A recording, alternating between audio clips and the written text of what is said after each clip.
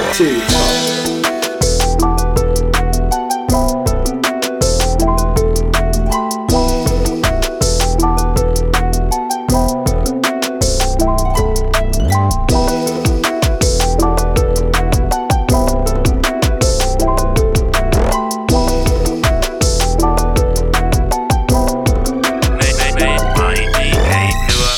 What it do, baby? It's your boy Quattro. I'm on the mic. Welcome back to Cafeteria Talk, the podcast. We talk about any and everything, just like the days at the table, hanging with your boys, your girls, and all the homies. Like I said before, it's your boy Quattro.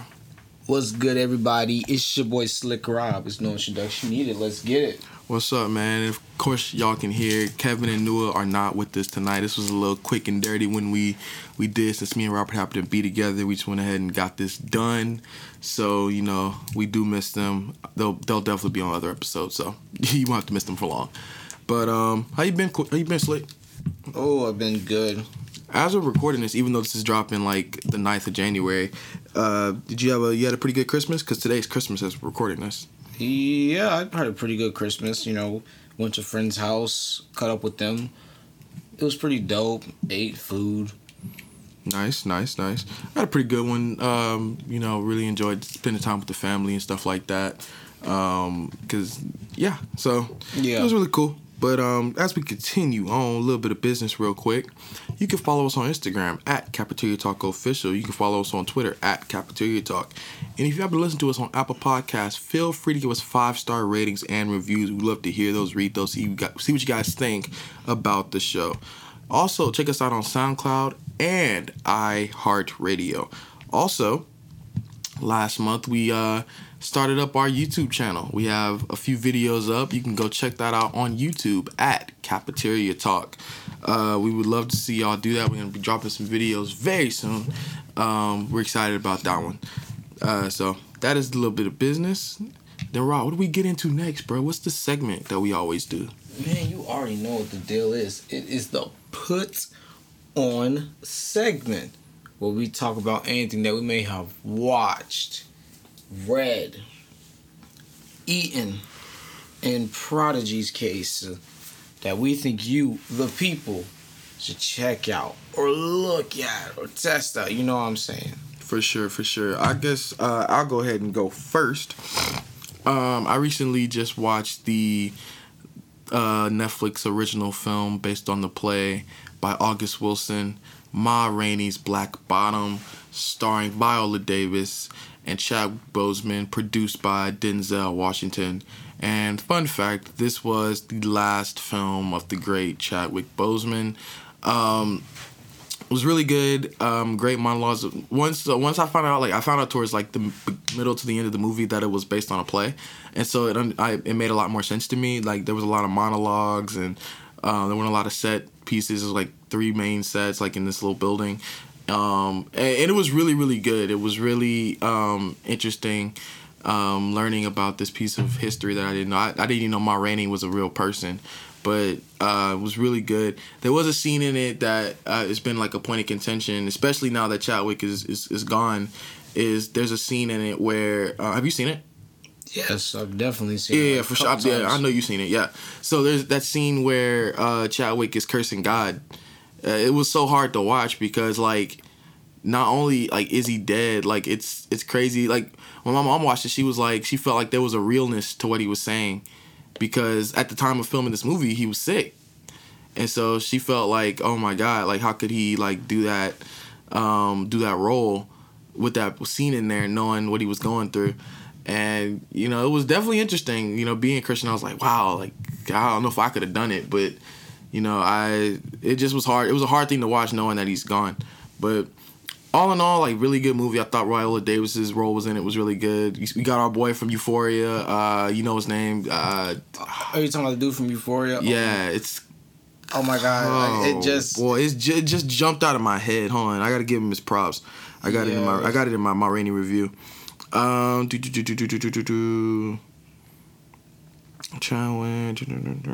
was in there somewhere. Matter of fact, I'm just gonna go ahead and read you the review since I got it open. Oh, you talk. Talking about Colman Domingo. Colman Domingo, yeah. Since I got the review open, I'll end my put on by reading y'all my review. Ma Rainey's Black Bottom, directed by George C. Wolfe. Writer is Ruben Santiago Hudson. The budget was $20 million to about $30 million. The cinematographer is Tobias A. Schlesier. Yeah, that's a doobie for a last name. All right. This movie makes so much more sense once you find out it's based on a play by August Wilson. One word I can use to describe the visuals in this film is hot. Everybody looks hot. They look like they have walked through a mile in hell. But in all seriousness, with this film being based on a play, there were not many set pieces. It takes place in about 3 intimate locations within a recording studio. I also really liked the costuming. Ma Rainey's dresses were so colorful and the brothers looked sharp. This film's narrative was a tad confusing. Was the film about the band, Ma, Viola Davis, or Levy, Chadwick Boseman? With each character having such a significant role, it was hard to connect their stories into one, which could have been the point. However, some of those stories offer some amazing performance. Most notably, Chadwick Boseman, in his final role before his death, it's clear he left nothing on the table. And while this role wasn't his regular black icon, he will certainly turn Levy into one. Viola Davis's mom was something else. She made the viewer really question why anyone would ever even speak to her. With this film being based on a play, there were a lot of monologues that were well performed, pointed, and spoke to the soul of black people. It was so intoxicating to learn about this part of history. Watching Boseman's final film still felt weird but cathartic in the fact that this is his final role was nothing less than superb. With the great supporting cast, including Colman Domingo, Glenn Turman, Jeremy Stamos, Michael Potts, and Taylor Page, this film shaped up to be one amazing ride. And I think I ended up giving the movie an 8 out of 10. It did have a few issues I had with it, but all in all, pretty good. Definitely one for the Black History Month. Definitely one that somebody can see some nods for. My dad mentioned on our page that he could see Chadwick getting a nod for like a posthumous nod, or I think Viola could get something. She did a very good job as Ma, but we'll have to see how that shapes up. But that is my put on Ma Rainey's Black Bottom. You can stream that on Netflix. Man, that was good. I mean, honestly, one little piggyback off of that. Yes. One thing I really, first of all, I didn't know it was all based off of August Wilson written screenplay. Mm. I love reading about him and listening about all his stuff.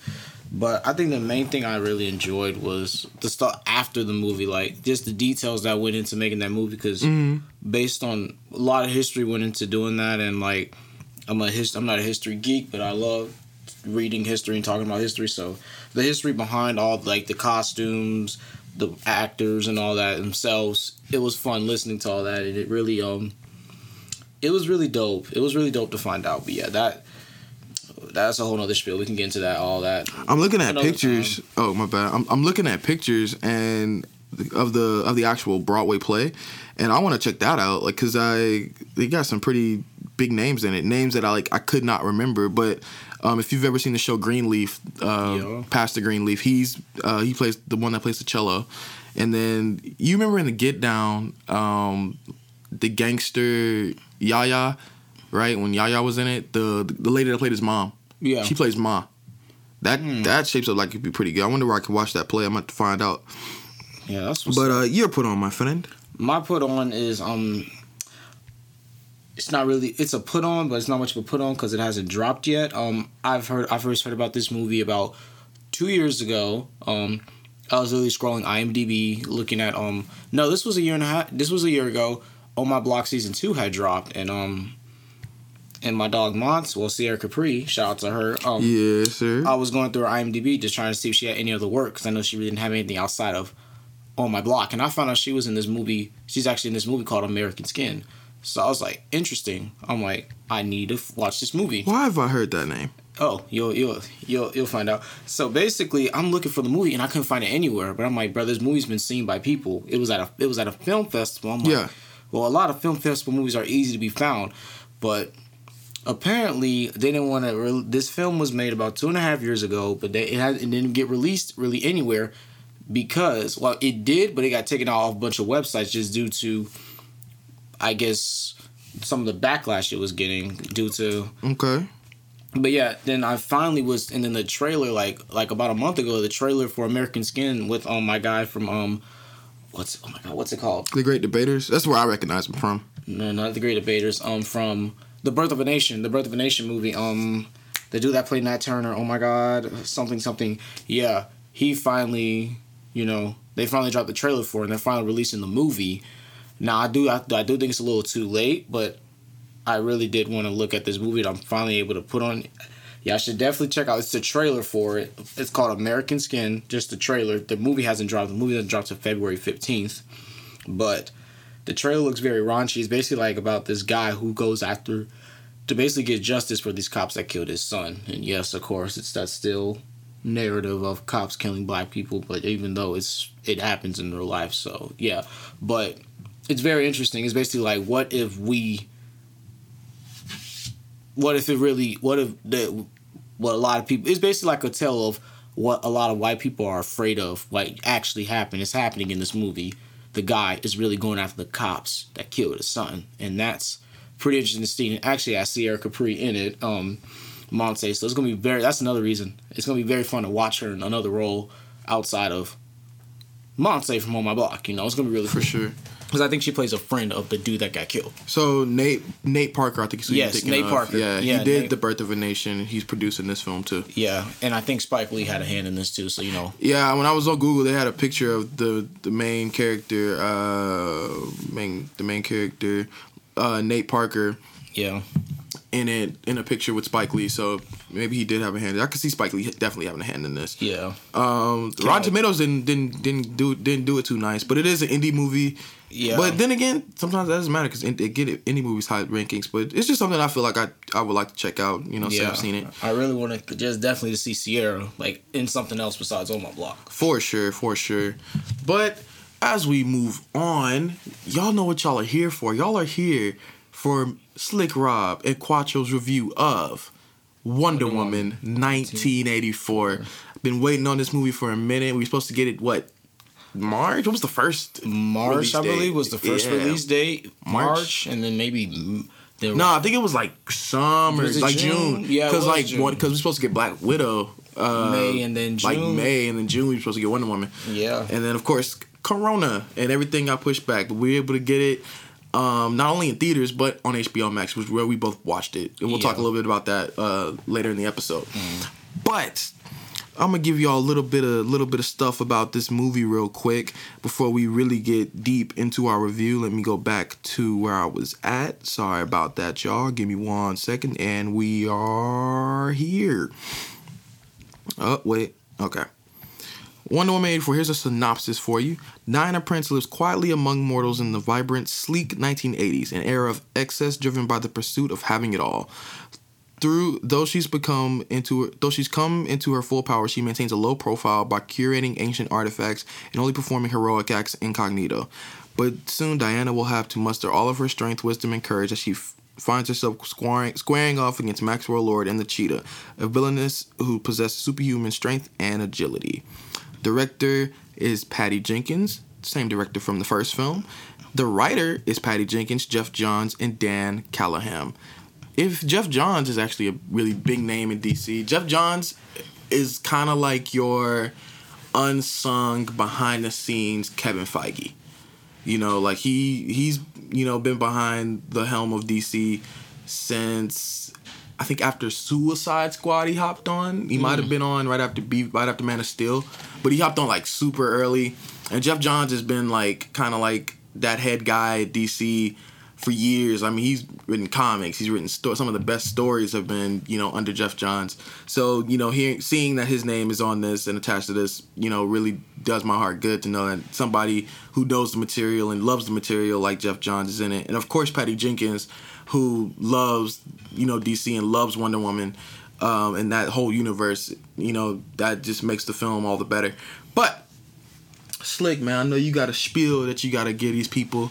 When it comes to reviewing our movies, go ahead, get into that, my friend. Yes. Y'all here for a movie review, so let's go over how we do this stuff and how we review movies first. We always start off with visuals. When you go to a movie, you go to watch it. what's popping. So the visuals. How does the movie look? Does it catch the viewer's eye? This encompasses the costumes, lighting, and the CGI and all that. Next, we go into the story. What's it about? Does it tell a good, well-paced story? Can't talk about the writing, the tone, and the structure of it all. And then lastly, implications. Simply, what? Well, how did you feel when you left? What am I left with? Do you want more? Like, well, this is a movie, so do you want? I don't know why it's in there like that. Do you want another sequel, another film? Should we do a full? This will be make it a full trilogy if she drops a third one, which I'm pretty sure they're going to do. Yeah. Into that later, and then we review it. We give it a rate.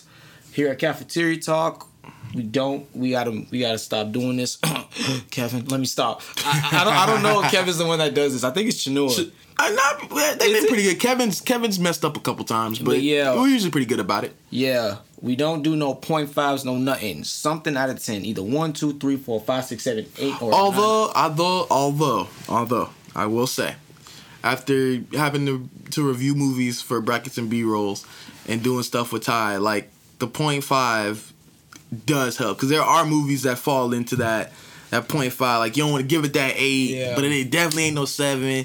So you got to kind of put it in that middle. So I mean, it's something that we could play with, like the 0.5 system, because it's definitely getting harder as these movies get better. So hey, we could come up with a point. It could be, this movie could be the first one we give a point. You never know. But yeah. But like I said, we went through the synopsis and all that. So visuals. I'll let you go ahead and go first on the visuals. What you think? With the visuals, man, honestly, just watching the movie, the whole time I was watching the beginning of the movie and towards the middle, I really was thinking about what Patty Jenkins was talking about back at DC Fandom early, which was literally not even a few months ago, which is crazy. She was talking about all the costumes and all that, fan acts. So was it really hard to go back and really figure out costume wise for the movie? Of course, she laughed. No, because I grew up in the 80s, obviously. Yeah. And I can really see like the details. Like, one thing that really drew me to this movie was the extras. Like, I saw so many different like styles and everything. Because this was a big time for like fashion. The 80s was a big time for fashion and everything back in the day. So, seeing all these different types of what's it called? Blazers that women were wearing, the low cuts and all that, all the crazy hairstyles, the stuff to band people, the rock stars and all that. That was very cool. Man, and then those shots, like those, like opening scene, like opening of a new scene, those long engaged shots of the whole area was like, it really did help bring out the story even better. Like every other boom. That long shots, especially that long pan with the Georgetown thing, I was really into that. I thought that was very cool. Right. I everything you said, I definitely agree with. One thing that jumped out to me was definitely the color. It's because you remember the first movie, it wasn't very colorful. It's still, the first movie also really kind of falls into those first few DC movies. They were all dark. They ain't really turn up the vibrance or the color up too much in those movies. But this movie, and as DC's in a new trajectory, since Shazam, Harley Quinn, the movies are getting a lot more fun. So that means color's fun. So Wonder Woman's 1984 was incredibly colorful, and it was based in the 80s. Factual. The 80s were colorful. I mean, like think of any 80s movies, and you're gonna see tons of color, tons of vibrant things going on, and I just really like to see that. Like, I like to see color back in these movies, which is really cool. You mentioned the costuming, absolutely amazing, from the Amazons to the 80s stuff. It was absolutely amazing, and I really loved that you mentioned DC Fandom, because I remember when Patty Jenkins was talking about costumes, and she mentioned, and I said this in our DC episode, when she talked about how the Amazons, they're not like prissy or anything like that, but they're still women, and they still want to look good while being powerful and while being functional, and that's what you saw in those outfits that those Amazon warriors were wearing. Like when what were they doing? The Amazon Olympics is what they kind of called it. When they were lined up and they did a pan of like their outfits, they looked amazing. they just looked incredibly powerful, and like it was like honestly like incredibly beautiful. Like not even just like because they were beautiful women. It's just that like the costumes were so well done, and the attention to detail was amazing from Patty Jenkinson's part. And I did think it was interesting that they showed so many different varieties of what people were wearing in the 80s. Yeah. Like I remember watching Steve Trevor, navigate through those rock band people. I thought that was really cool. And even his changing his changing montage. Yeah. He was changing the outfits with Diana. That was amazing. And the way he was reacting to, those clothes. We'll get into his reactions to stuff in a minute. But cinematography was amazing. They did a great job with that. Patty Jenkins, killed it in the first movie, so I expected no less in this one. A lot of the wide shots and a lot of stuff in the sky was really good. Wasn't too much like CGI. The only thing I had an issue with that I thought looked horrendous to me was Cheetah. And when she finally reached her final form as, the Cheetah. And I was like, it didn't look good because A, it was in the dark. So she really wasn't able to be seen, and B, it was like really patchy looking. Like she looked like a feral cat more so than a cheetah. Yeah. And I was like, and they were like, what? The closest to her face were cool. Like the way they had the makeup kind of cascading onto her face, I thought it was really cool, and the eyes were really cool. But it just like when it was just like still shots of her, and she was moving a lot. So moving CGI, patchy looking, it just looked really, really bad. That was my really only gripe with it. And also Wonder Woman's interior suit was kind of bulky. I mean, we've been seeing it for months. They dropped it on like one of the first posters. She had the suit on, and it was definitely based off the suit, in the comics. But it just looked very bulky. I think maybe it would have been a cool like nod to have her wear it once, and then kind of one off and keep her in the regular suit. But also, did you notice her suit was way more colorful this go around? Yeah, I thought that was really cool. Like it jumped out, especially when she finally was letting everything go and like kind of healing up and getting back to herself. That was very cool. It's like she got more. It's like it popped out more when she was doing that big running through the city. I thought that was dope. And bro, whoever dresses Gal Gadot needs like a raise. Like Gal Gadot, every time she was on screen, she stepped. Like, bro, she could have wore jeans and a t-shirt and still like the most beautiful person on the street. Like it just was amazing. And those, bro, I sound like such a girl, but like, bro, them cheetah heels with that blue pant like suit thing she had going. Whew. I mean, that's clean. Just clean. Yeah. Look at the details. The details was the details. They was there. The details. So clean. Let's move into this story, man. So basically, I like the story. One of the biggest points of contention since the first trailer came out was how in the hell did Steve Trevor make his way back into Diana's life after dying in the first film? Okay. When I first watched it, I was real confused. I was like, what? How did this happen?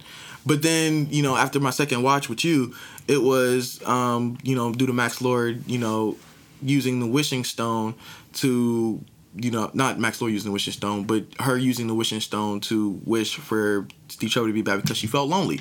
And you saw that in the beginning of the movie and how she was, feeling lonely and everybody was booed up but her, and she missed Trevor.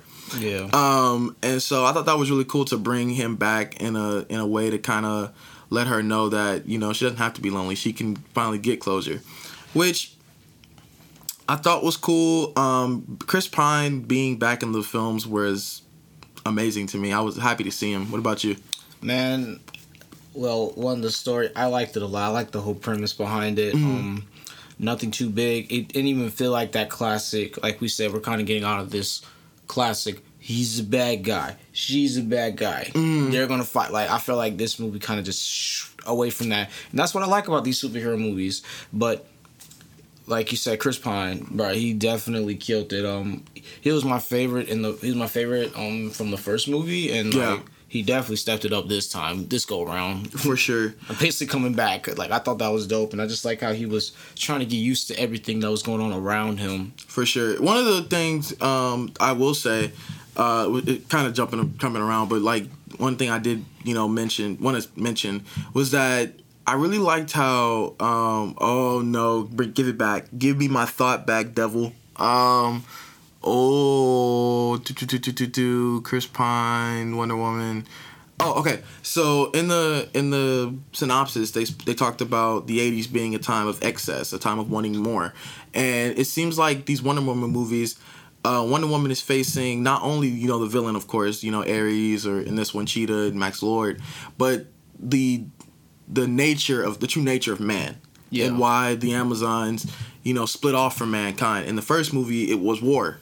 And how mankind, their need to be on top, their need to run everything, to be in power. And this one was about excess and man's need, not just man, because there was, of course, women that were wishing for stuff too, but, society's need to have more, to want more. Even heard it when the president was talking, and he was like, Maxwell, what do you wish for? And the president was like, well, more missiles, to be closer to our enemies, for them to respect us. And I was like, wow. So Wonder Woman battles literally the downfall of man, which is really cool to me. And that's how, Wonder Woman, she's still, like, even though she's been in man's world for, at this point, 20 some odd years, she's still seeing, like, why Themyscira is hitting away. So I thought that was really cool. But back to Chris Pine. Yeah. One of the greatest, I yelled this when I was watching it with my mom. I was like, yo, it's just like in the first movie, because in the first movie, Wonder Woman was new to man's world, and she was like a kid in a candy store, and she was like, oh my god, wow, like ice cream, babies, like this is crazy. Chris Pine, who is he was born way back when, way before World War One, so, and he was like middle aged in World War One, and so he died, and then 20 years later, things have changed. And, like, seeing him, like, navigate and react to the things that were going on in the 80s was amazing. He played it off so well. Yeah, most definitely. That was very good. I didn't even think about that when obviously that was my first watch, but that didn't really piggyback to me, that idea of, I really was thinking of, because honestly, when it came to this movie, some of the stuff I was hearing from people, I'm like, okay, this is not that cliche Me Too thing. It might throw a jab at it, but it's mainly not. And I finally actually did see that. Oh, there were like Me Too complaints? Some people's like, really? Some people might think it might be Me Too, but it's not, just because of the classic when the guys are trying to slut shame the women aren't having it, mainly Cheetah, when Cheetah does what she does. Like how she's all powerful. Oh. She can basically defend herself from the man and all that. Didn't make sense from what those people were. It was on Instagram or something. I gotta find it. But I finally see that what some people were saying, that it's really the issue of man. I really wasn't seeing that until he actually got in front of everybody with us, like, I want all these screens on and let me speak and all that. It really wasn't. It really didn't hit me until I saw it. I was like, wow. Mm-hmm. This is like, it doesn't even seem deep, but this is deep, because this is something that all people once in their life do struggle with. This need to want more, to be better. Like Kobe said, more. Yeah. More. Like, we all struggle with that. And that really didn't hit me until I saw that part. I was like, bruh. First of all, shout out to Pedro Pascal. He amazing. Maxwell Lord. Oh my goodness, he played an amazing role. He's been balling out this year. Like, he's supposed to be, I think next week our cartoon episode will drop. I whole could see him winning for Actor of the Year. I mean, boy been balling out this year. He's been doing his thing. Mandalorian, this movie. What else? He did something else. He did something. The boy, no, not the boys. He did something with He did the thing with the girl, the lava girl. I forgot her name. Oh my god, I haven't finished watching it. What's the name of it? Something with. He did one other thing. I don't remember what it was, but he definitely bought out in this film. Hey, one of the things so when I first watched it, I was real confused, because like at the beginning, I guess the way I heard it, he sounded American when he was on TV. Yeah, and then he ended up being like, European when he first met Diana and Cheetah. Yeah. And then he had this Asian son, and I was like, bro, what is going on? Yeah. Then when I watched it again, he sounded European, on the TV at first. And then he was European for the whole movie. Still don't understand the Asian kid. You didn't even get to meet his mom, which, hey, could be intentional. Like, she could be somebody in the DC universe that we've yet to, meet yet, but that's important. That maybe that was a choice. Yeah. But definitely something that, I can definitely, check out and watch. So, in terms of, like, the beginning of the movie, what did you think? In the beginning of the movie, I was okay with it. I liked how it kind of, to me, it was like basic exposition, Mm-hmm. And they didn't. The one thing I do hate about movies is when the exposition seems too long. You're just like, okay, bro, like this is too much. But like, I feel like this was paced really well, and it really kind of dove into not necessarily Diana, but Cheetah. Like, Cheetah was obviously one of the biggest parts of the movie, and I really liked how this kind of the exposition kind of dug into her character more than Diana, even though Diana's obviously it's her movie's her main character, but I really like how it dug into Cheetah a lot more than Diana, and I thought that was really cool because like it just helped set everything up better for why Cheetah does what she does, right? The stuff with the wishing stone. I thought that was cool. I will say, I felt Cheetah was a tad cliche, more so because like we've kind of seen that trope. I mean, that's what a cliche is. We've kind of seen that trope, a little more than usual, especially in these movies. You got the low life, loser, pretty much gets a little piece of power, fights the hero, figures out, oh, this is not what I want, and then movie's over.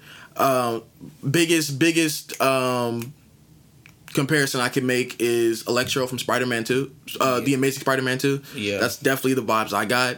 I mean, she wasn't bad. It just was like, could we have done more? And I didn't like how she ended up not remaining to be the Cheetah. But then again, like, because this movie is in 1984, the villain has to be done away with in some way, I guess, because Factuals. BVS and all that stuff doesn't happen for another I'd say 15, 20 years. Because at this point, and I kind of did like the mental math in my head, at this point, Bruce Wayne should be training on Nanda Parbat with Ra's al Ghul, or training or whatever he's doing. He's not quite Batman yet, but he's getting there. Yeah. Because he would have started me in Batman like early 2000s, late 90s at the earliest. So he's not quite Batman yet, but he's definitely training. If it's Ben Affleck's Batman, of course. Yeah. Henry Cavill is probably still on the farm, or he's still living with his parents on the farm, probably in college. And then Barry's probably not born. Victor's probably not born yet. And Shazam, of course, is not even a thought. But, so like they have to do away with the villain, but I did wish that we had got to keep Cheetah because Kristen Wiig did an amazing job with her. She did. Which when I heard that casting, I was like, Kristen Wiig? Okay. Like, I recognized her from like the SNL skits, and like I don't think I've seen any Kristen Wiig movies besides this. I think, was she in Bridesmaids? Bridesmaids, I think she was. I think she was in Bridesmaids. I think it's the only thing I've seen. And definitely willing to check out some more because she was really good. I just wish they had, done a little bit more with her character because Cheetah is really cool. And honestly, they didn't really even turn her into a cheetah. Like, the way she looked in that White House fight scene looked fine. But of course, the movie would get castrated if she wasn't turned into the actual cheetah. Yeah, and that is true. Her becoming Cheetah really was kind of iffy to me because it was like, I wish to be like Diana. So she was as strong as Diana because she got Diana's powers. Mm-hmm. So that was cool. But then she was like, I want to be an apex predator, which turned into, she's going to be turned into like this feral cat looking thing. And I was like, it was very bumpy. It was a very bumpy road for her to become the actual Cheetah. And also, like, I like the movie for giving, subtle hints to that she was going to be Cheetah, but it was like, it got to a point where it was like, bruh, it'd be one thing if they had never told us she was going to be Cheetah, and then I'd be like, oh, wait, what's all these little nods? And then, oh, she's the Cheetah. We knew she was going to be Cheetah, so like there were obvious moments in the movie where it was like a nod that she was a Cheetah, like the Cheetah heels that Diana was wearing. Yeah. Or when she walked into her office and then like they panned on that, which wasn't even a Cheetah, it was like a cat. Yeah. Thing, like maybe looked like a lynx or something, and it was on there and they panned on that for a minute with her in the foreground. I was like, I mean, we know she's the Cheetah. Like this is just doing a little too much. Yeah, I feel that. I mean, other than that, like in terms of the beginning of the film, the Olympics was amazing. I loved how it's just like the first movie where they really showed the strength of these women and what these women were capable of. Really cool. Really diverse group, which I really liked. A lot of black women. and other women like that. That was really cool. And seeing Diana really nonchalantly like be a hero, which I felt was kind of cap, right? So like when she did the stuff before the mall scene, when she had taken out, like, saved that lady from getting hit by that car, or saving that lady that fell off the road, like, you couldn't see her, like, she was moving so fast, she caught, like, you couldn't catch that. In the mall, hundreds of witnesses, like, I mean, everybody saw that she wasn't moving that fast. And I think there was an editing mistake. I could be wrong, but I think there was an editing mistake, because she's moving fast, and any other time she's been moving, like, she's been going super speed, like in past movies, everything else is slowed down around her. Mm-hmm. Like when she kicked that dude's legs from under her in the first movie, everything's moving slow. But in this movie, when she was moving fast, the people were still moving at normal speed. So I was like, wait, is she moving fast, or is she just moving fast? Like, it was really weird how they edited that. It was kind of weird to follow too.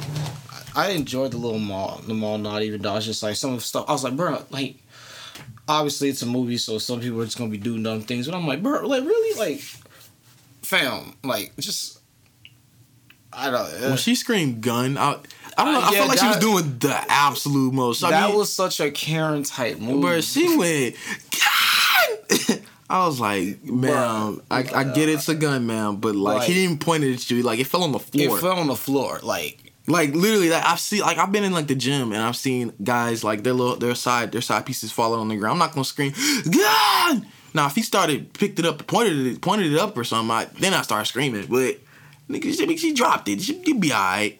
I'm saying. But I thought that was a really good scene.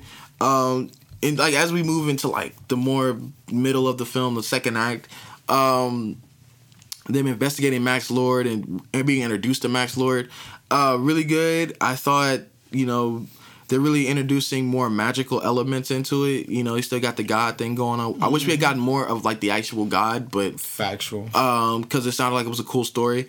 But seeing how that stone kind of worked, and that you can make one wish and then that wish be fulfilled. But it was like a monkey's paw. I'm glad she mentioned that. It's like it takes more as you, the more you give it, the more it gives, the more it takes. Factual. So I thought that was really cool to see, just the consequences of using a power like that. And Maxwell Lord's it was a detrimental to his health, and he kept having to get people to pretty much give him their wishes, and then he would proceed from there.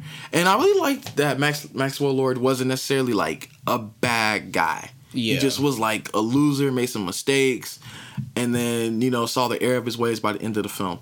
Facts. Yeah, that was true. Because like in the first movie, like the bad guys were bad guys. Like they were warmongering, crazy Nazis. Like they were bad. Maxwell Lord just kind of wanted to just make his way in the world after being a loser for so long. And yeah, it was sad, but it was like, yeah, bro, you're a loser. But his son didn't think he was a loser, and that was cool. So what'd you think, kind of like in the middle of the film, the Egypt stuff, the Egypt fight? How sick was that? Man, now that was sick. Talk about a set for that. Like when I was watching it, I was just thinking like, wow, like I know. First of all, I know it took a good amount of time to film that, and and all the different pans, and then like just how we saw like. Because honestly, in the first film, Diana wasn't really... Diana was giving it to them. Oh, my God. But in this... Like, when we finally get that Egypt scene and all those fights, bro, Diana was really taking hits. Obviously, this is due to, the stone and all the stone. See, and all I didn't get that, though. Because it's not like Kristen... The Cheetah didn't, like, wish... I wish I had Diana's powers, because when she made the wish, she didn't know Diana was Wonder Woman. Yeah. She just was like, I wish to be powerful like Diana. I wish to be strong, sexy like Diana. Mm-hmm. She didn't say, I wish I had Diana's powers. I wish Diana would lose her powers. So I didn't really understand why Diana was losing her powers. Yeah. That didn't really make a lot of sense to me. Yeah, that was just trying to call off the narrative of it once you give it something, it'll take something away. So I guess it was sort of taking her thing away. I mean... It could have been developed a lot more, but, like, I just thought it was kind of cool because we started to kind of see Diana. Like, when you really see those superheroes, well, it's really good when they show the superheroes getting into those weak spots and all that. It definitely helped because not only because these characters, and I think they had.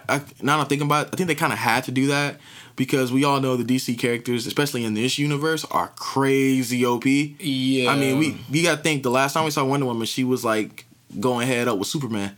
Yeah. Superman, dumb OP. And Superman is Superman. Yeah, you ain't too many people like taking a bump Superman and living to tell about it. So, like, I kind of feel like they kind of had to because these characters are kind of more grounded. Cheetah, of course, who is just about as strong as Wonder Woman because she wished for her powers, still is not going head help with the OP Wonder Woman.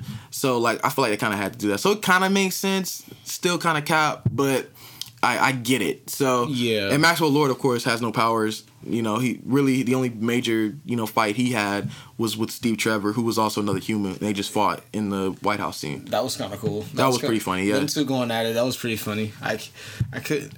Honestly, bro, Steve Trevor, I'm sorry. Just the way, bro, his punches are so cliche, but it's so cool to see that long. He get it. Yeah. It was, he did that a couple times. I was like, damn, he be coming back from the Kingdom Come. He feel it. He boom. Yeah, he be in there. He be like, that hurt. That hurt. I love seeing that. Anytime. But, oh man, and like in the same scene, like when they're on the way to Egypt and they have to steal the plane, that was an amazing scene. Like once again, Chris Pine's acting really sold that scene for me. Seeing him react to flying again and his love for flight, and Diana turning the jet invisible. That was really cool. I will say I didn't know she had that ability to. I never knew the origins of the invisible jet, but I mean I will say it was pretty cool. I mean, they like even believe it or not, Superman can turn invisible. So like it's not. I'm sure somewhere in some comic, in some, butt-fuck part of history, I'm sure that Wonder Woman has turned stuff invisible and stuff like that. I mean, these heroes have done so much in these last almost 100 years at this point. So I'm not going to sit here and be like, oh, that's Cat, Wonder Woman can't do that, because I'm sure she's probably done it somewhere sometime. And it was cool. It was cool to see. It reminded me of The Incredibles when Violet had to put the force field around the plane. Yeah. And she was like, I can't do it. And then she finally did it and got it over the whole plane. That's what it reminded me of. I thought that was really cool. And that throwaway line where she was like, I've only done it once. It was with the coffee mug. I lost the coffee mug. Yeah. And I was like, that's funny. You lost the Yeah, that was funny. Really, really good. I thought the fight was really good. One thing that I'm liking about these Wonder Woman films in terms of like the combat scenes, they're for the most part pretty clean. Yeah. Barring that last fight with her issues with combat fights usually come right around the end. Mm-hmm. That major fight, because they've both been in the dark and they're both heavily relying on CGI, and they both just don't do. I don't know why we can't fight during the day when you can see. Because I feel like it'd just be so much easier to see things going on. But other than like the more mid-level, the middle fight scene, the more mid-level fight scenes, those are pretty clean. Like the mall stuff, the stuff they did in Egypt. And notice how both of those shots were during the day. Yeah. So, like, I don't know, Patty Jenkins, I think maybe you should try to get a final battle scene that's maybe during the day and stuff like that. But with that, I mean, who's next? Like, if we did it, well, we'll get there. We're not in implications yet. But, so the ending of the film, what'd you think? The ending, honestly, I really loved how the ending just kind of was unmasking I kind of like the idea of it kind of unmasking issues in the world, like you said, with men. Like, I really liked how she was showing Maxwell Lord, like, his stuff and his traumas and all that. I really like that because, like, that's one thing that, honestly, that we all went through this year. Right. No cap, watching that part made me just think how crazy 2020 was. Like, all of us everything was getting unmasked. Everything in the world we were all finding out about all the shit that's going on in the world because we were all locked inside the house. So I thought that was it kind of, when I watched that, I kind of thought about that. I'm like, wow, this is crazy. This is literally like what all of us have been having to see, the stuff going on in the world, all the issues with all of us. I really like seeing that, and that was very cool. Now, granted, the fight with Cheetah, honestly, they showed a few of those clips at DC Fandom, honestly. Oh, really? Okay. Yeah, like, I think... I tried to avoid trailers and clips as much as I could. It was hard, because they was just dropping them everywhere. I'm like, with the Batman, I'm like, That was the only one I was there for because they haven't shot anything, so Yeah. I was okay with that trailer.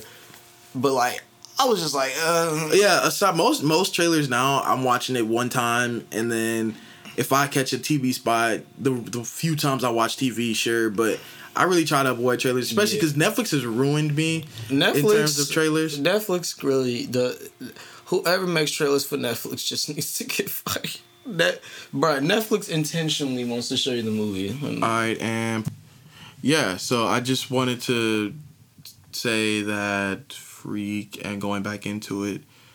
Yeah, Netflix really has just ruined trailers for me because it's just like they'll put the entire movie in 3 minutes. And I even commented one time on like an Instagram page. Like they had dropped the movie and like it seemed very interesting. Like I was like, oh okay, this seems cool. I saw the cast, thought it was pretty cool. Wish I could tell you what it was. I don't remember what the movie was. But then I had watched the trailer and I was like, man, Netflix. I was like really excited to see this movie. Now I don't have to because you put the whole thing in 3 minutes. So there's something that they definitely need to work on because Netflix will put the whole thing in. But then again, with the Netflix movie, you don't get months and months of promotional work. Like you literally are probably gonna get that trailer watched one time and then it streams and then it can go fall into the rabbit hole that is Netflix original movies and movies and TV. So Yeah. I get it. Like you kind of have to garner all the hype for your movie in 3 minutes and that's about it. But like you can't put the beginning, middle, and end of the movie because really a Netflix trailer, you really could take a Netflix trailer, just watch the 30 seconds, and then you got the movie. Don't go any farther. No, it wasn't even a Netflix movie. It was the new Jaden Smith movie for Hulu, I think. I think it's Hulu. One of these straight. It gets so many at this point. But he was starring in a movie with Cara Delevingne that he's going to be doing. And I was like really excited. It was Amazon, I think it was. And Yeah. I was like, oh, I'll check this out. And then 3 minutes later, I was like, oh, I don't need to. I know what happens. So, okay. Like literally, like it's about him and this girl they meet. Ends up the girl has cancer. And he's like, wants to make her final days or whatever. And then, like, I think she dies. Like, literally, I think she dies in the trailer. And I'm like, all right, so I just got the whole hour, 90 minutes in 3 minutes. Save me some time. Bet. But I don't even remember what we were talking about before that. But, yeah, I just felt that the end of the movie was pretty good. I really liked seeing how everybody was like renouncing their wish. People were wishing for crazy stuff, but they like once Diana, revealed that she was talking to the media, which I'm glad that was the revelation because I didn't catch it at first. Yeah. When she was talking to Max, I was like, hey, how can he hear you? Like I was thinking about the Shazam scene the whole time where he's like, where they're talking to each other and they're like 100 feet from each other, and he's like, what? And the guy's going this evil monologue, Savanya, and Shazam's like, what are you saying? Like, I was waiting for that to happen in one of them because I'm like, bro, I know Max. Max is one, screaming, and then two, like, all this noise. How can Max hear you? And then it's revealed that she's talking to the camera to all the people. I thought that was really cool. And her telling him, like, it's all about the truth. And that was the thing about this movie. This movie was about the truth. Even the beginning of the movie where she cheated to win the Olympics, or tried to cheat. But my girl, Robin Wright and Taipi stopped her from doing that. It was about the truth. And she was like, be honest with yourself. Be honest with each other. And that's what people were like, I'm renouncing my wish. I'm renouncing my wish. Which I thought was really cool. The ending with her leaving Trevor was also very cathartic for me because you know at the end of one, she didn't get to talk to Trevor. Like she couldn't hear him because she had just got exploded by Ares and she couldn't hear. And so she didn't hear Trevor saying, wish we could have more time and stuff like that. But then in this movie, she got to like really say goodbye to Trevor, really got that closure. Like, I love you and I'll never love again. And I thought that was amazing. Great work and letting her get that closure. Yeah, that was a very good scene. Right, but in terms of that, like the ending, like of the whole movie with her like in that Christmas setting, which I thought was really cool because it came out on Christmas and they had a little Christmas setting. I thought that was fun. Her talking to that guy, so like Steve Trevor, which I don't understand why this happened that way. I don't know, like because we didn't even hear Diana verbally wish for Steve Trevor to come back, but it was really, it was basically implied the way she looked, the way I wished and stuff like it was really implied. So like that wasn't the issue, but why Steve Trevor came back as like a random bachelor that everybody else could see as a random bachelor, but she saw as Chris Pine was weird. I didn't understand why like it went down like that. Like, yeah. And like even on second watch, I'm still like, what was the reason for that choice? But then at the end of the movie, we see the Bachelor, and he's no longer Chris Pine. He's just the regular Bachelor. I was like, okay, but I did like they didn't end up getting together. Like she just was like, yeah, I'm Diana. Cool. Yeah. I'll see you around. Like we'll probably never see him again. Cool. Yeah, and also, Patty Jenkins, shout out to the nod for having Gal Gadot's husband and daughter in the final shots of the film. I thought that was really, really cool. Like, I caught it immediately. I was like, oh, okay. Yeah, I recognize him. So, really cool. And just the final line, so many things, so many things really bolstered what this film really was about. So, I thought that was really cool. So, let's get into these implications, man. What do you think? What are you left with? Any questions? A third film, you mentioned trilogy.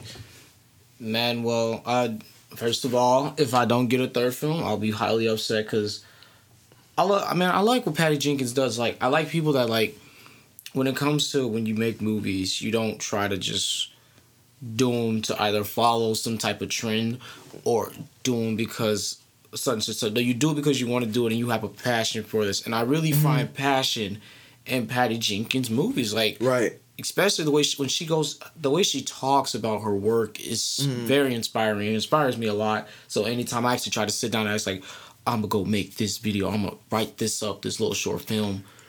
I'm really thinking, okay, am I trying to do this for some clout, or if it's for clout, then that can be saved for never time, honestly. So if I really am not finding passion in writing this, then I should just stop writing it because I'm going to be literally wasting my time. Me, myself, and I's time. And I really like how Patty Jenkins, like the passion.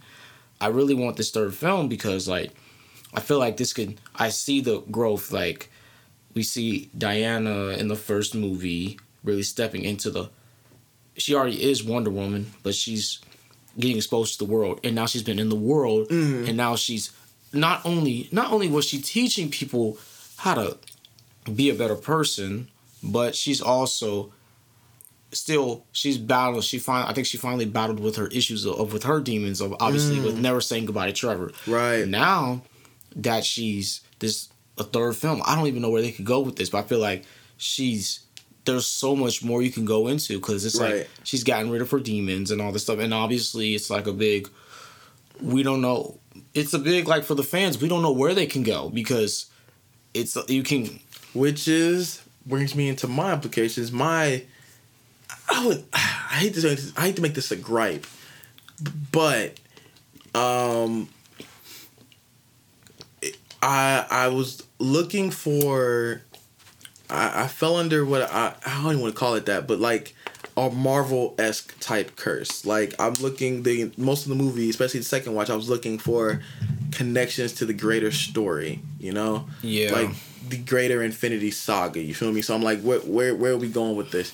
And DC seems to be on a trajectory that, like, pretty much ever since Suicide Squad, other movies seem to be separate but equal. You know, like they're in there, they're self-contained, they're all connected. All those characters could one day meet at some point, but they're all pretty much every story and everything there's nothing really connecting them. Yeah. There's no overarching Darkseid, no overarching Brainiac. There's just like they're all kind of separate while they're kind of catching their bearings on what they want to take the story. So there was almost no like indication of what this does for the greater universe. And also, this also could be because Wonder Woman 1984 is not based in the present day. Yeah. So that you definitely get a kind of a pass for that. But yeah, I just wish there was a little bit more connection to the greater universe. But there were like little nods that I kind of caught. Like I did catch there was a book on Diana's bookshelf called the something of the gorilla, and I thought that was like a quick nod to Gorilla Grodd. Was famous Flash villain.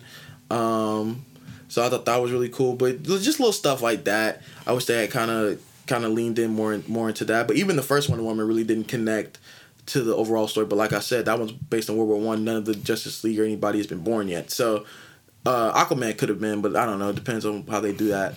But yeah. I just wish there was a little bit more of that. But in terms of like a third movie, like I definitely would be down for a third Wonder Woman movie. I think it's definitely time for them to bring her into the present day. I think these movies could run the risk of becoming repetitive. You know, I don't think a third movie with, you know, a beginning scene with her on Themyscira and then her back in Man's World, both dealing with another issue that plagues Man's World. Could be greed, could be, this would kind of dealt with greed, but this could be, you know, who knows, but just another issue of Man's World. I don't really want to see her delve into that, but, you know, so far the way she's been doing it, it's been very good. So they could do it again, and if they do it well, I'm not gonna have any issues.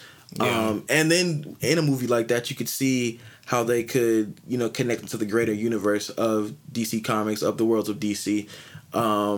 I think the next time we'll see Wonder Woman will be in 2022, in the Flash film, where she'll be part of the Flashpoint story. And if they're following the comic, at least, she'd be an integral part in the war between Atlantis and Themyscira. She'd be the queen of Themyscira, and she would face off against Jason Momoa's Aquaman in a battle for the world, which would be magnifique. Like that, you know, I wish y'all understood how sick that's gonna look. So there's definitely possibilities there. I'm excited to see how that goes. I didn't really have any questions. I wish we had got to keep the villains. Max Lord and Cheetah, but because Wonder Woman, she has a rogues gallery, but it's not famous. I think like the most famous villains she's got are Ares, Cheetah, Giganta, who would be cool to see live action. Cersei would be really cool. Dr. Cyber, who we've seen in the Harley Quinn show, who's incredibly funny. So just like there's a lot of ways you could go, but definitely trying to see what excited to see what Patty Jenkins does with the next one, because I'm sure she'll be in charge of the next film. But she's got her hands kind of full right now. She got a Star Wars film coming out in 2022, Rogue Squadron. Yeah, they just announced last month, so that should be interesting. We shall see. But let's go ahead and rate this guy. What do you get out of 10? What you thinking? Oh, first watch. I know this is your first watch, my second, so we'll have to see. In my first watch, I'm gonna give this a solid 8, only just due to one, like the visuals, the story itself, and the meaning behind it really did like connect. Well, not connect to me, but I really did enjoy it. So I'm gonna definitely give it an 8. Yeah, it was definitely some wrinkles in there, big ones. Just the whole thing with the stone, some of the stuff felt kind of capped, especially the stuff with Cheetah that you mentioned. Yeah. I can definitely understand.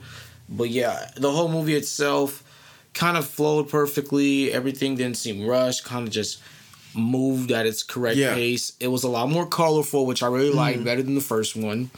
And yeah, like, I was all for it and definitely ready for a third movie. I'm going to ride at about a 7.5. So there it is, folks. We are moving into the points. I'm giving the film a 7.5. Well, I'm giving it a 7, but, you know, between us, it's a 7.5.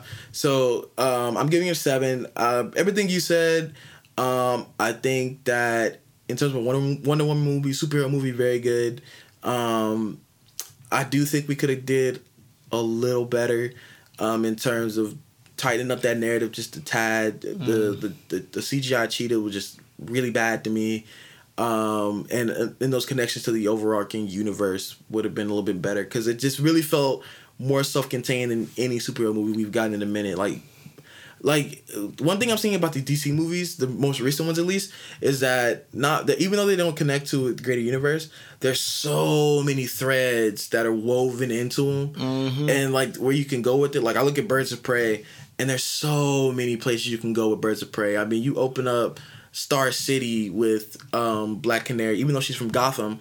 You know she eventually could meet Green Arrow and his whole thing. You know, you got the Bertinellis, and you can open up a can of worms with the crime, the huge underground crime of Gotham, Harley Quinn and her thing, and just so many threads that can be woven into all these films. And you can see the threads Gorilla Grodd in this movie, and I'm sure other threads that we can see. I'll wait for the new Rockstars video talking about all the Easter eggs in this movie. Yeah, but they kill the Easter eggs. They kill it. Love it. But yeah, I'm gonna rock about a 7. So between your score and my score, the table score for Wonder Woman 1984 is a 7.5 out of 10. And honestly, like, that's pretty on par with what people have been saying about Wonder Woman 84. Let me read you the Rotten Tomatoes. The IMDb score is a 6.4 out of 10. The Rotten Tomatoes is 68, and the Metacritic is a 59. Like, I understand, like, I get all those scores. Like, honestly, I agree. I could say I for the most part agree with that. I have to read why they gave them what they gave them, but I feel like where we have it is right around there, and yeah, it was about there. But one thing I do want to ask right before we wrap it up, as we do know, the last month, Warner Brothers announced that they're going to be dropping all their movies in the year 21 in theaters and on HBO Max on the same exact day. And so, what did you think about that? Because we both watched it on HBO Max. We haven't been to the theater to see it yet. Yeah. So, what was your thoughts on that? Like, could you see yourself like watching more movies like this? Could you say in coming years we could have watched our last movie in theaters? Like, what was your thoughts seeing a brand new movie on HBO Max at your home? Man, it really did. It's cliche. It felt life changing because, like, I ain't gonna lie, it did just feel like, dang, because, like, when you go watch, one of the tough things is when you actually go watch a movie at the movie theaters, hearing the other people's reactions to things and all that did take out the luster a little bit. Yeah. But, I mean, it was cool. It was actually really cool. I didn't really have an issue with it because, you know, I'm there to watch a movie just to watch it and have a lot of good time. But, you know, it did feel like, I mean, and the whole thing with the Warner Brothers deal, I get it. Like, bro, like, you know, number one thing in the entertainment industry, you got to entertain. But number one thing, bro, the people ahead, we making money. Yeah. We need, and Warner Brothers is connected with Warner Media, and Warner Media, they are connected to so many things outside of DC, all this good stuff. So they're all about making that money. And a lot of the things that Warner Media has been working with lately the biggest thing they've been dealing with is HBO Max. So obviously they're like, this is the key for us really making money. Right. And so, and if DC and Warner Bros. Wants to do all this stuff, why don't we just help them? Now, obviously, this is not really affecting them. This is affecting all these movie theater jobs and all these obviously all that. So, you know, but... And I mean, of course, you got the looming pandemic, and the looming pandemic is still trying to make sure it's safe. So people are trying to make money. And they don't want to hold back. And obviously, Warner Bros. Looking at another thing. They're looking at Marvel like, yeah, what's going on with like, hold on, so wait, you still finna drop your movies in theaters and people still gonna go out and watch that? Oh no, hey bro, why don't we do this? Why don't we just? I like the idea because it really is gonna bring on the competition, and that's why I was so surprised when Kevin Feige's like, "No, we're gonna keep Black Widow in theater." What? Like it's I don't know why. I get the Marvel name will garner a lot of seats, but I just think like, how long can you prolong the release of a movie? Because especially Black Widow, a movie that we kind of already have an idea that like this is for a character that's already dead. So like, it'd be one thing if it was a new character or something like that. Okay, cool. Like a Shang-Chi, prolong that for as long as you want. But people won't, bro. But Black Widow, like, she's already dead. Like, you really plus people like, and that's the people, they really did want this movie, but now it's been like, it's literally been a year. So people are like, how long can we wait? Like, you know, nigga, right? But you know how they gotta keep. That's the issue with Marvel. You mentioned it, bro. How long can you keep going with this? Everything's connected. Everything's connected. Because I'm pretty sure this has some tie-ins with the Winter Soldier and the Falcon and Winter Soldier stuff. And I think even Loki, it has some connections to it. But I mentioned it kind of a little bit in our what was it? Our D23 episode. We talked about all the Investor Day stuff. I mean, they could either go this connection with all the different shows and the movies that have come out in the next couple of years could go really well, or it can get really confusing and really muddled and be like, what the hell is going on? We'll just have to wait and see. But in terms of this whole HBO Max deal, the best way to describe it, it's a double-edged sword for sure. Because one thing that you definitely don't get is that when you go to a movie theater, you're basically in a sense, forced to pay attention to what's on screen. Yeah. Got this giant 60, 70-foot screen. You got, dark room. You're in a chair. You're facing the screen. Like, you're kind of forced to be in the moment in the screen. At your house, especially in my house where you live with 10 people, you got everybody talking and crying babies and people asking questions, talking. You miss stuff. Which is why I caught some other things that I may have missed or didn't catch watching it with you and a couple other people than I did watching it in my house. Mm-hmm. So that was definitely like one of those things where I was like, and I was telling my mom like because the baby started crying, and I was like, man, okay, obviously, because I made a statement. I was like, man, 2025 with this deal, 2025, I think we may have seen our last movie in theaters. Everybody will just stream from home. But then I was like, nah, you know what? I'm taking that back because, you crying babies, I ain't doing it no more. I'm watching my movies in theaters. But then I was like, but wait, I missed something. I can pause it, go back, watch it again. So, so stuff like that. Like, you can't, like, if I got to use the bathroom in a 2.5-hour movie, pause, I can go use the bathroom in a brand new movie. And my dad was marveling at the fact, because he grew up in the time you watch it in theaters, you didn't get to see it. So did we. You watched it in theaters, you didn't get to see it again for another 3 months until the movie came out. Now, we can go watch one of them right after we record this again. We can watch it tomorrow. We can watch it for as long as we want, as long as we have an HBO Max account. Yeah. So I that's pretty cool, but it's just going to be, it depends on, like, for smaller movies, I think they can definitely just go ahead and be like, all right, we're gonna drop this direct to streaming. Maybe hike up the price of HBO Max for a premium access like Disney Plus. But for your bigger releases, like maybe your DC movies or your Christopher Nolan movies, that's definitely not. Is that Warner Brothers? Yeah. Yeah, I think he's under there. Yeah, no, Universal is the Fast and Furious movies. I'm trying to think of all the big movies coming out in 2021 that got pushed back because of this year. I don't know them all, but yeah, like the bigger stuff, definitely those the stuff that's gonna get people in the seats. But your rom-coms, your buddy cop movies that you don't think will garner the biggest return on your investment, throw those right on HBO Max. Cool.